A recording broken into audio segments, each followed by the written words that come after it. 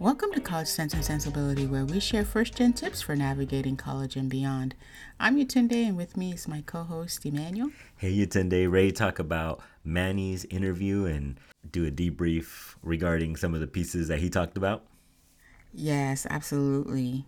I really thought Manny mentioned a couple of things that we've talked about. He actually talked about imposter syndrome himself. And, there were so many takeaways for me in terms of being able to relate to his experience. But what stood out to you? What are some of your thoughts? Oh, same thing. I think the fact that, he's studying to be a counselor right now, he's in graduate school, Yeah, right? I yeah, think, I feel like, I was like, yeah, oh, he's like, where we were at, yeah, like almost reminded myself a yeah. little bit about myself back in the day. And so I definitely resonated with Manny's interview, but something that I was like taken back by his high school experience and how teachers told him like he's just going to be working like in fast food, or he's not going to be able to make it through college, or not college material. Mm-hmm. And I think that was just like, it's hard for me to hear that, right? And I understand that there's sometimes different ways to try to motivate students, and sometimes maybe something is said and we hear it differently. Maybe so, though I get that. But still, the way that you interpret something and the way that you think about something could really affect you. And so, by hearing these things, by seeing these things, like seeing the struggles, seeing the challenges as a first gen student, like that's why, like, I feel like where imposter syndrome creeps up. Absolutely. I mean, I think it's so good to know that this is in some ways normal. It's part of who we are as humans, and I think anytime you're working towards a goal that maybe either someone implants that you might not be able to do it, or you yourself have had experiences that have led you to think you can't. For example, he did say that he wasn't a very good student in high school and he was more into the hanging out and enjoying himself. Didn't think college was for him. I think sometimes it's easy to forget that there is a degree of it that is normal and is should be anticipated, especially with each transition, right? And so then it's more about building the tools to deal with it, right? And which is where some of the themes that you've already heard, getting, building community, resources, finding the right fit for you, that's where those come into play. That's where you have to have those ready as tools to deal with things like imposter syndrome. Such great points that you're bringing up, Yetunde. And I feel that for Manny's situation, the why was so important, right? Seeing his parents working so hard, knowing the opportunities that he has by being here and being able to go to the community college and still transfer. Also, this notion is in his head about how he wants to be there to support his parents also. And to me, it's just bringing me back to just all the pieces that are so important, the way that you're raised and some of the challenges that I know that I went through thinking back. So again, a lot of pieces of Manny's interview completely resonated with me. But what I also heard was he had to take a little break, right?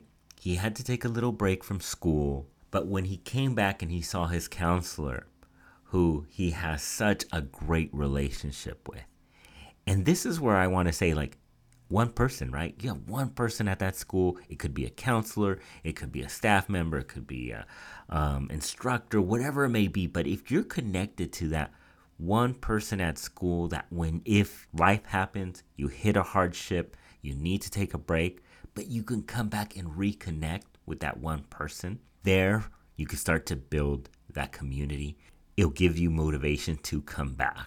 And I think that's so important, that's so key, because sometimes some students might be thinking, oh my gosh, I have to be in a club, I have to be in an organization, I have to be involved in student government. No, like you could just be connected to one person, Mm-hmm. right? And that Mm-hmm. one person can help you change everything. Mm-hmm. Mm-hmm. Mm-hmm.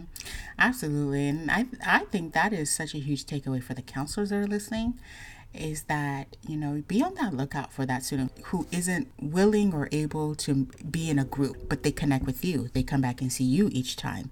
they come back and ask you about stuff that's not even related to classes. That might be that student who needs that. And so absolutely, even connecting with one individual person is can be the game changer. Absolutely. And the line he said, that the potential that the counselor saw in him that he didn't even see in himself. Such a great reminder. You're right. Like, as a counselor, I always tell my students, I really believe 100% that they can do anything they put their mind to. Sometimes we have to work really, really, really hard. Sometimes we have to find the tutoring. Sometimes we have to find the support. And sometimes we have to change, right? We have to change majors because maybe we're not just that passionate about it. So there are so many things that go into those pieces, that maybe why we leave school. But being able to talk that out with the student, being able to come up with a plan. And when he came back, he was able to put a plan together and get going, right, with his courses. Right. Right. Yeah, exactly. Exactly. And, that's the good thing. I would say in a lot of ways, that's one of the things I appreciate about community college is that very often you can pick up where you left off, and you're able to make a plan, make an education plan. If you take a semester off, of course, we still want you to check in with your counselor, but you're able to kind of see, okay, this is about where I left off. Okay, this is where I begin. Hopefully, I really hope that there are more and more students who are realizing, like, even if you take a break, that is totally okay. It's so common, and we see it all the time. Most important thing is getting back to it. Exactly. No, I just love what you said right there. Just getting back through that door is so important. I love how you said that. Mm-hmm. Yeah. So now, what would you say is your one thing that you took away from Manny's interview? That this imposter syndrome, unfortunately, will follow you sometime. He did well. He's transferred to the university. But once he got to the university, he still had to go through it almost again. You know what? Once you graduate from your degree and you go into your master's program, it might creep back up. When you get that first job, it might creep back up. Yes. Unfortunately. So, yeah. So that was something that just really stood out to me. And I think about that now and I reflect, right? And so something that, you don't just get over something. But if you find ways to combat that and have the tools to be successful, again, you could do anything you put your mind to. What would be your one thing, Yetunde? Really, I would just double down on that. I would say he mentioned searching and reaching out to people when he knew were supportive, when he needed help. That is so important. Just the belief that there are people who do actually care, because sometimes you might, if you talk to the wrong student, you might hear someone say, oh, nobody cares. No, there are plenty of people at the community college who are there for your success. Like, they're literally there for your success. So not being afraid to reach out is really key. That was my takeaway from his. Such a great point. All right, listeners, we hope that this debrief was helpful. Remember, sometimes we do run into people that maybe just we don't vibe with, and that's okay. Try to ask for another person, another resource. You definitely can do anything you put your mind to. And please remember to rate, review, subscribe. Additionally, everything said on this podcast is for informational purposes only. And Yetunde, do you mind letting our listeners know where they could find us at? So listeners, we want to hear from you. If anything we've said today resonates, or if you've got a question, you want to make a comment, you can find us at cc_sensibility on both IG and Twitter. And you can also email us at ccandsensibility@gmail.com. That's ccandsensibility@gmail.com. And until next time, Keep learning.